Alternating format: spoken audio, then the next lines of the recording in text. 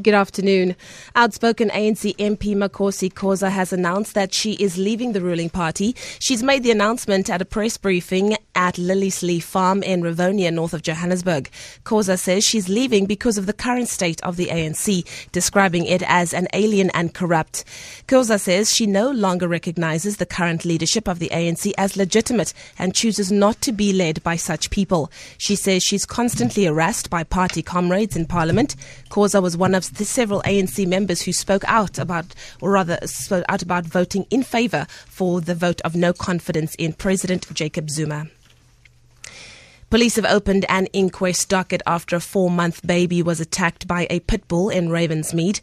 Reports say the baby was on her mother's bed when the dog entered into the room and attacked her over the weekend. Fantasia Abramson died from her injury shortly after the attack. Police spokesperson Frederick van Wyk says the dog has since been put down. The High Court in Pretoria has dismissed with costs the case brought by 20 Gupta-owned companies against the Bank of Baroda. The companies were challenging the decision by Baroda to close their last remaining bank accounts in the country. South Africa's major banks include FNB, Absa and Standard Bank closed bank accounts linked to the Gupta companies without disclosing reasons. The family has been at the centre of the alleged state capture. Tsepo Mongai reports. The application by the Gupta lawyers was to stop the Bank of Baroda from closing the family's business account at the end of this month. The Guptas were hoping to delay the closure until December. The family, which enjoys close links with President Jacob Zuma, have argued that about 7,500 employees will be affected by the move as they will not be able to pay their workers. Tsepo Mongwai, SABC News, Johannesburg.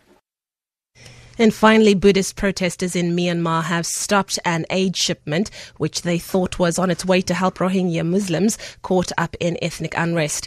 The consignment, including plastic sheets and mosquito nets, was heading to Rakhine State, where hundreds of thousands of Rohingya have been displaced. The BBC's Jonah Fisher reports.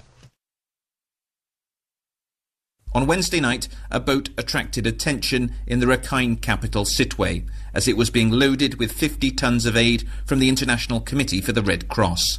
Several hundred Rakhine Buddhist men gathered and they threw rocks and petrol bombs at police as they tried to protect the delivery.